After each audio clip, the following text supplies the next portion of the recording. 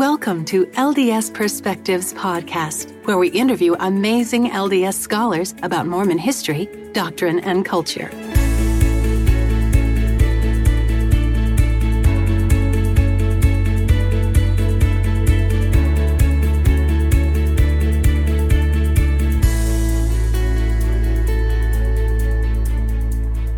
Today we have Dr. Keith Erickson, a former assistant professor of history at the University of Texas, El Paso, former assistant to the president of that university, and currently director of the LDS Church History Library in Salt Lake City. Thanks for joining us today, Dr. Erickson. Thanks for having me. It's a pleasure to be here.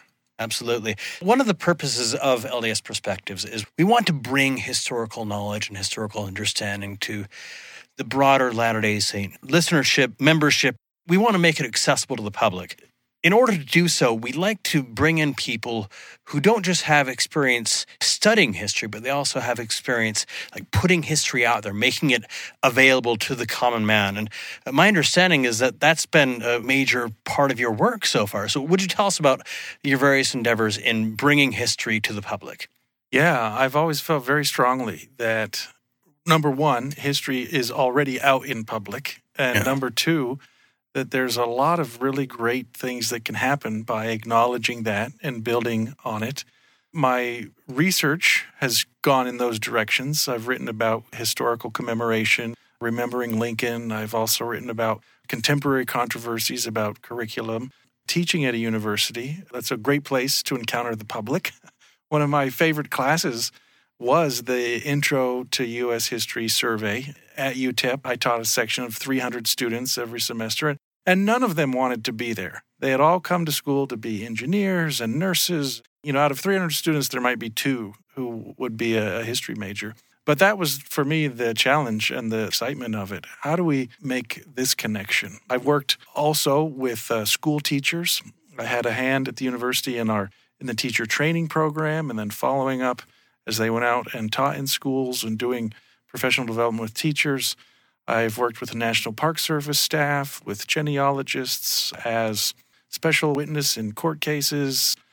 Really, wherever history could be found or needed, I've thought, let's go there. Let's see what we can do. So it sounds like you have extensive experience dealing with historical matters outside of the LDS tradition. That's true, yep. Most of my experience and training was there. My master's thesis was about the Joseph Smith Birthplace Monument. I did that at BYU. And then after that, my training and focus were other areas. So, what kinds of lessons do you think that students of LDS history could take from those who specialize in fields outside of Mormon studies? Oh, that's a great question. Probably the first thing I would say is, and I know this runs against the grain of everything we think about ourselves as being a peculiar people and a special people, is to say, we're not so different. We have challenges with our history, and the same challenges exist with every other history. There are sources that are missing from Joseph Smith's experience that we wish were around.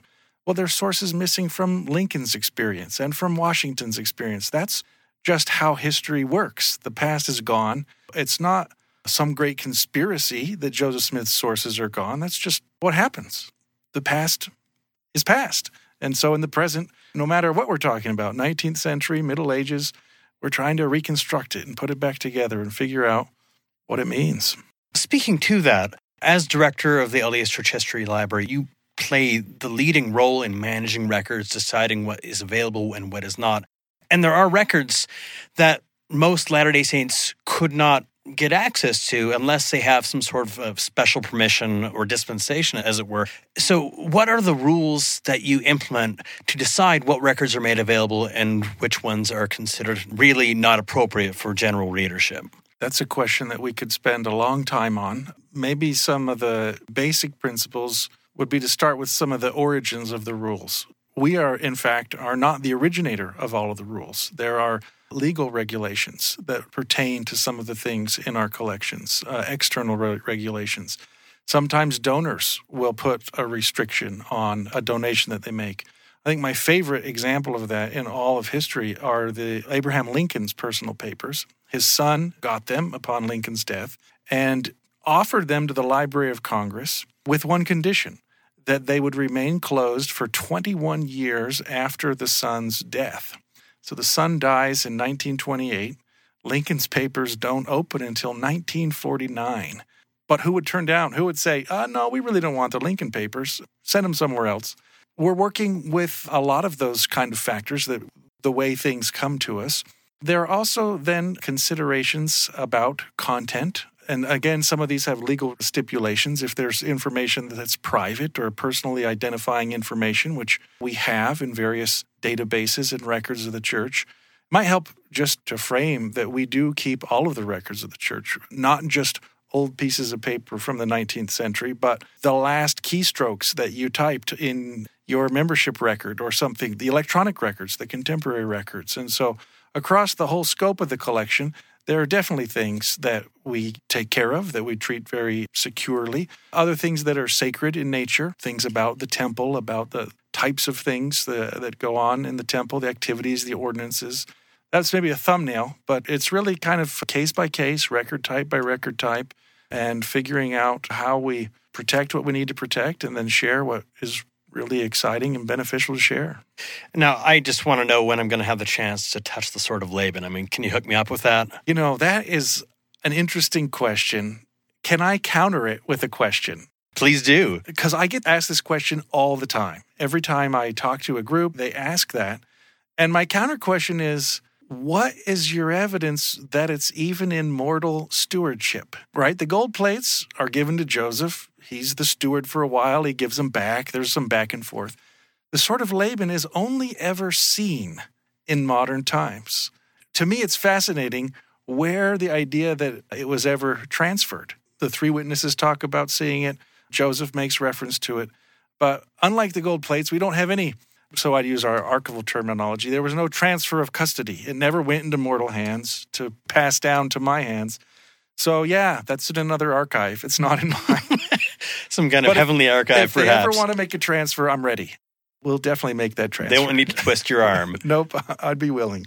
This speaks to kind of the general sense that church archives are sort of a mystical place, that there are all these secrets buried, and all you need to do is go in there and you're going to find out some major revelation. Would you speak to that kind of mystical shroud that hovers over the archives?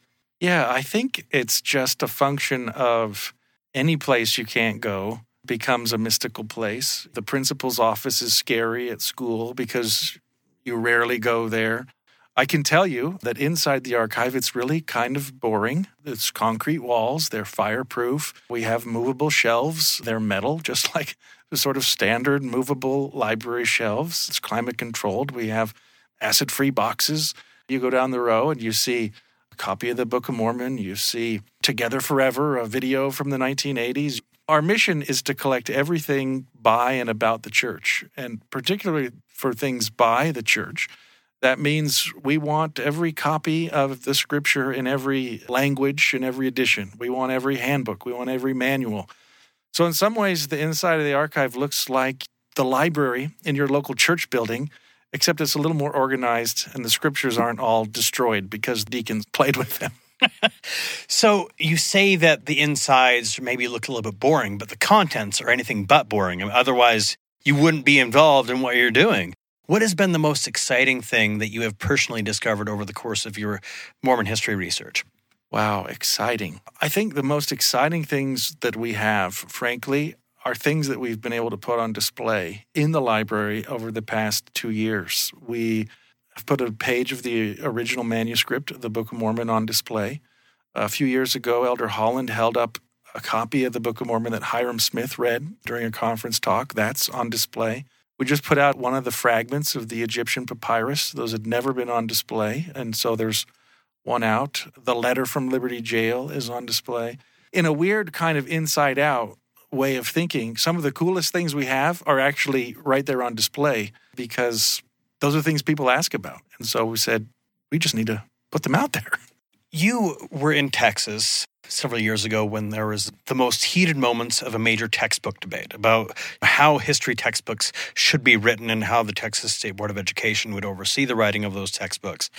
You've published some on those debates, and it dealt with some fairly sensitive and hot-button issues ranging from slavery to the discussion of world holidays.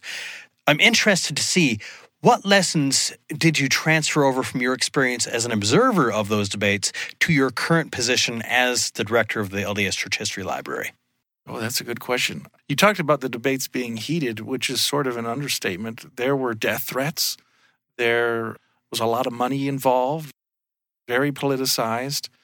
And so sometimes I will see people getting exercised over a question of Mormon history and thinking that there's this great debate and great drama. And when I see it in the context of statewide debate in which both sides are mobilized and politicized and there are death threats, I think, well, it might not be so bad, such and such question that we're debating. That might be one takeaway, is that our history is not as exciting as we think it is. It is exciting, but if that's all you ever think about is, oh, there's this question of Mormon history, that question.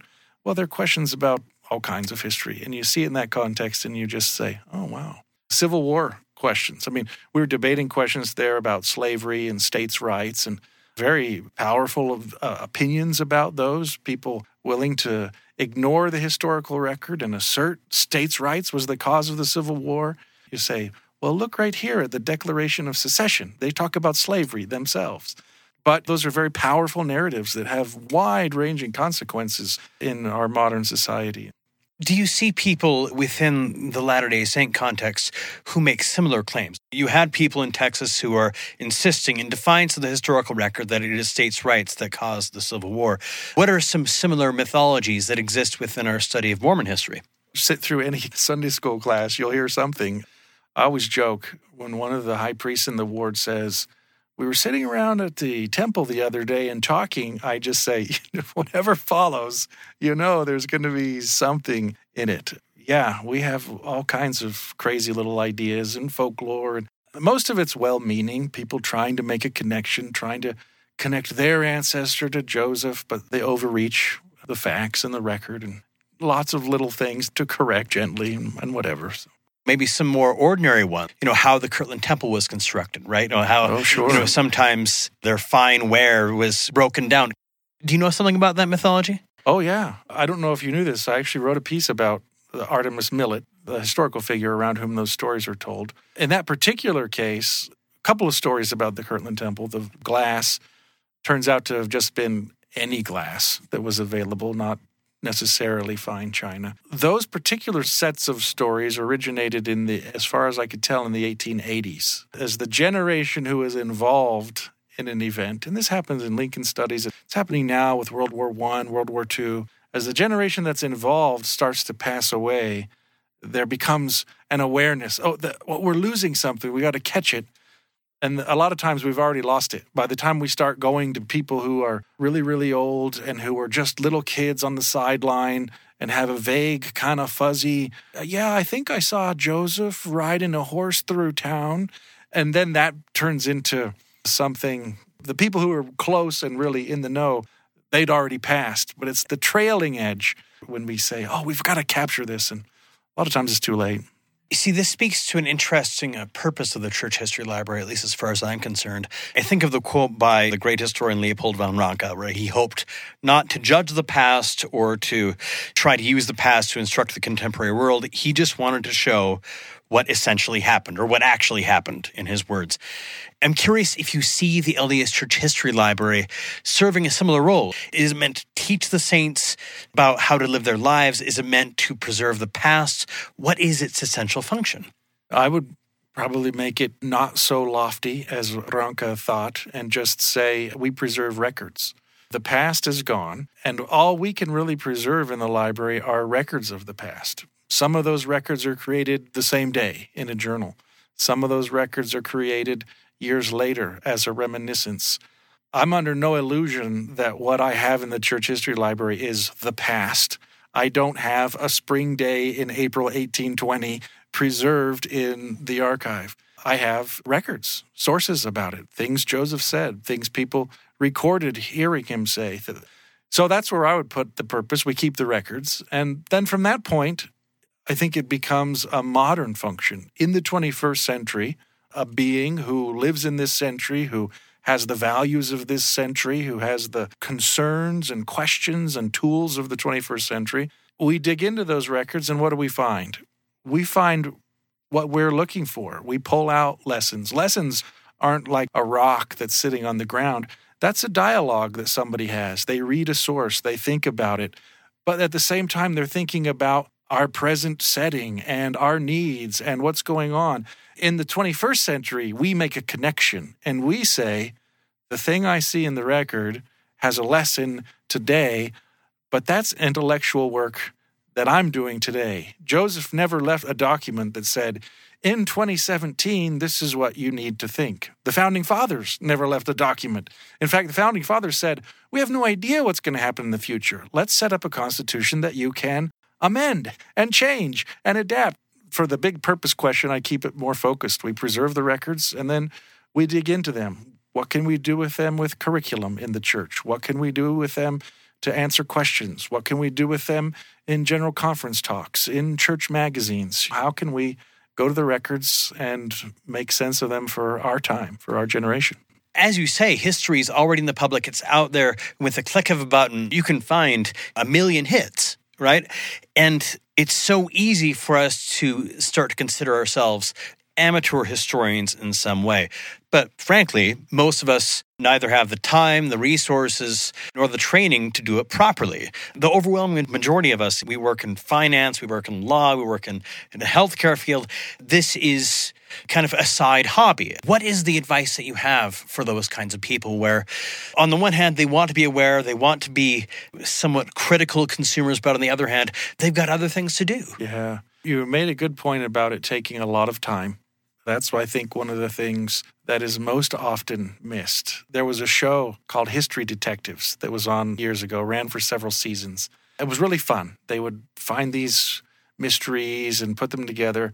But one of my biggest criticisms of the series, it was a half-hour episode, so they'd spend 10 minutes getting into the problem, and then there's time for commercials, right? And then there's 10 minutes where they reveal the answer.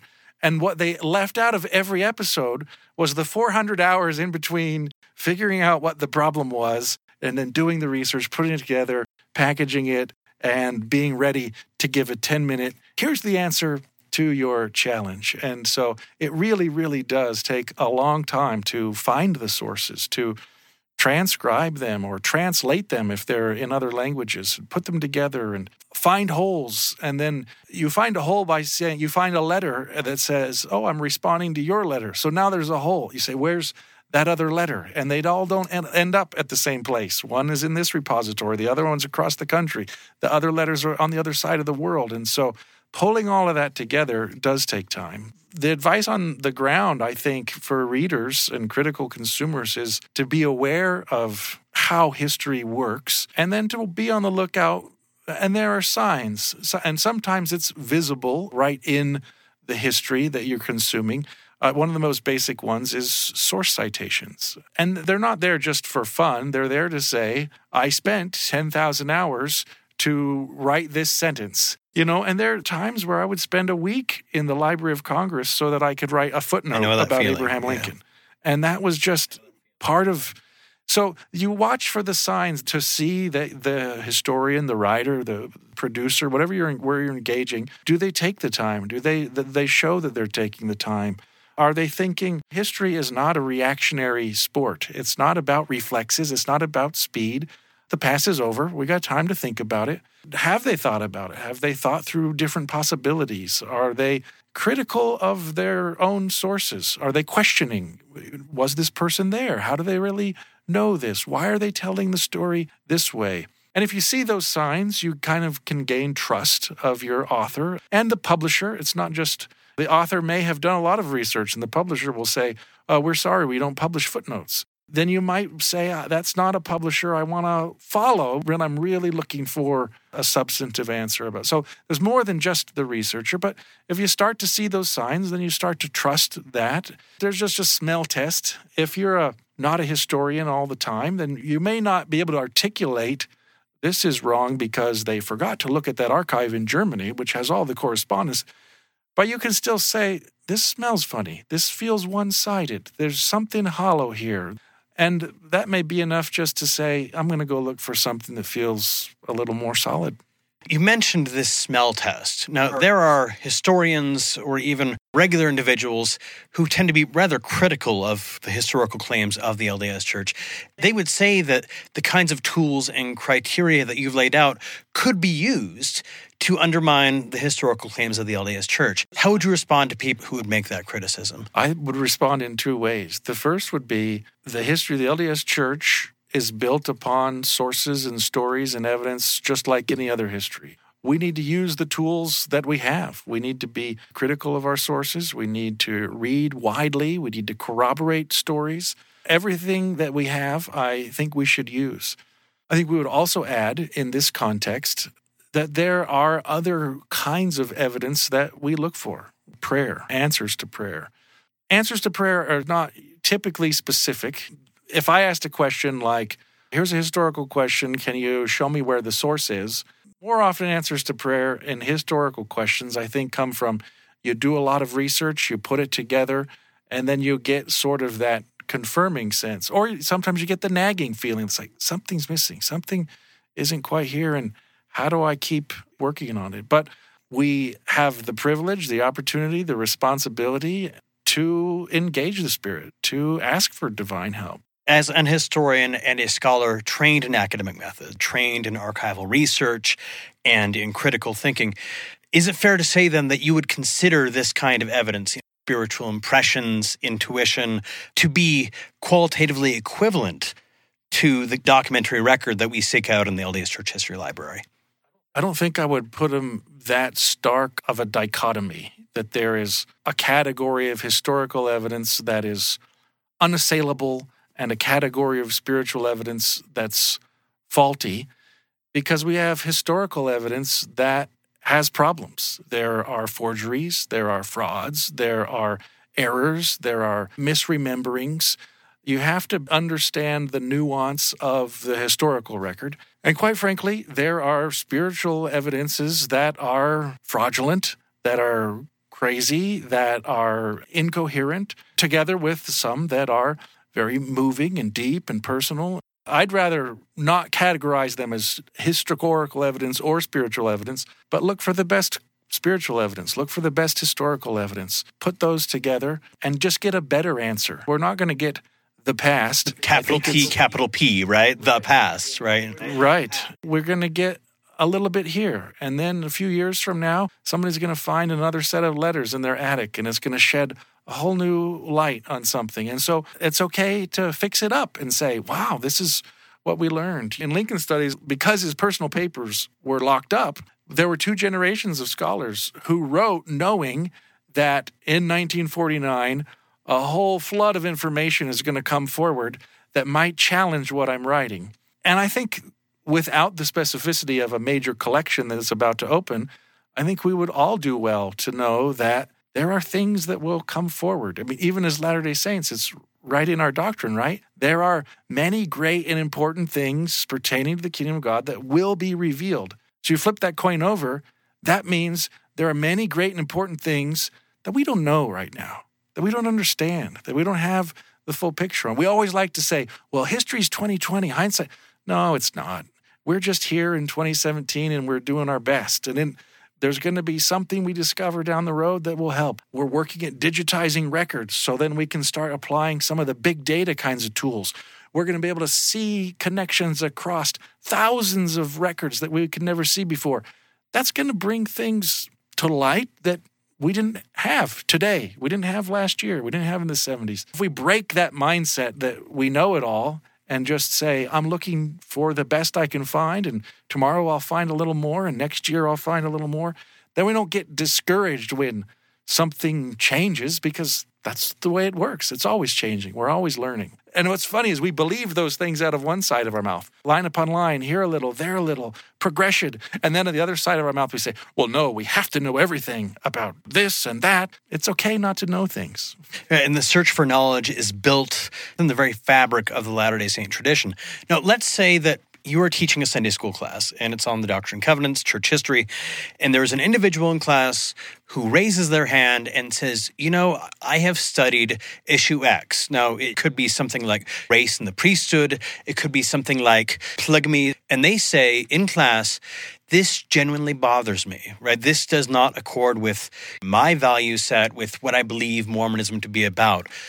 What do you say to them as a Sunday school teacher in that moment? Well, the first thing I would say, because I sincerely feel it, is I would be thrilled that they were saying that in that setting. There's so many classes, so many settings where we'll put up a wall around ourselves and say, or give off the impression that we never doubt, that we don't have any problems, that all our children are perfect, that our house is always clean. We build up all these barriers.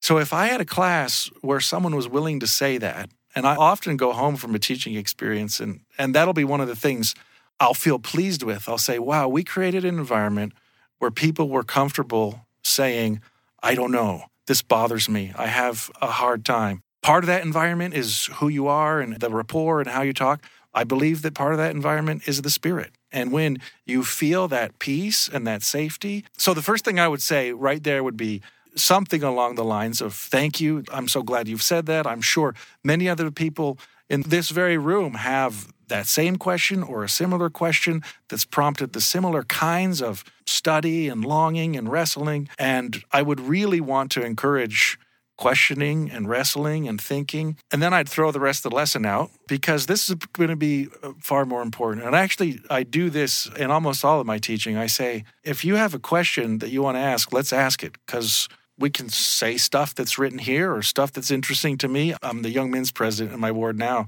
and I tell it to the priests. I say, if you have a question, let's talk about it, because if that's what's on your mind right now, let's address it. And then next week, there'll be something else on your mind. Let's do that. Let's take care of these and get you ready to go. And so a lot of times what I find with these questions, the next step I would do is we'd probably back up. People will get a question that's right in the middle of something, and I usually will back up and start with some wider context and then help to see what the question is in context. And that's without a lot of detail. That's the approach I would take. But I would consider it a great honor if somebody brought that question up in class, because where else should you get to do that? Why should we get together for 1 hour every week in Sunday school if we can't resolve the questions we have and keep progressing, move forward? To close, there's a phrase that you used in one of your publications. You said this: the phrase, quote, all I need to know, I learned in kindergarten, unquote, works far better as a bumper sticker than as a governing education philosophy. How can we leave behind what have been our cherished myths, our common folklore, our fables in some cases, and instead embrace a mature, well-developed faith and well-developed understanding of our history? One part of that is to acknowledge that, to go back to that metaphor, what I learned in kindergarten was useful and valuable and served a purpose. I think a lot of times when people think, I want to do a more sophisticated study of history, they assume, and this is a 21st century assumption, there's nothing in the record or anything that says this, they assume if I become more sophisticated here, I have to throw out everything I ever did before. Everything I thought as a teenager, everything I thought as a missionary, I'm getting rid of that because now I'm doing something.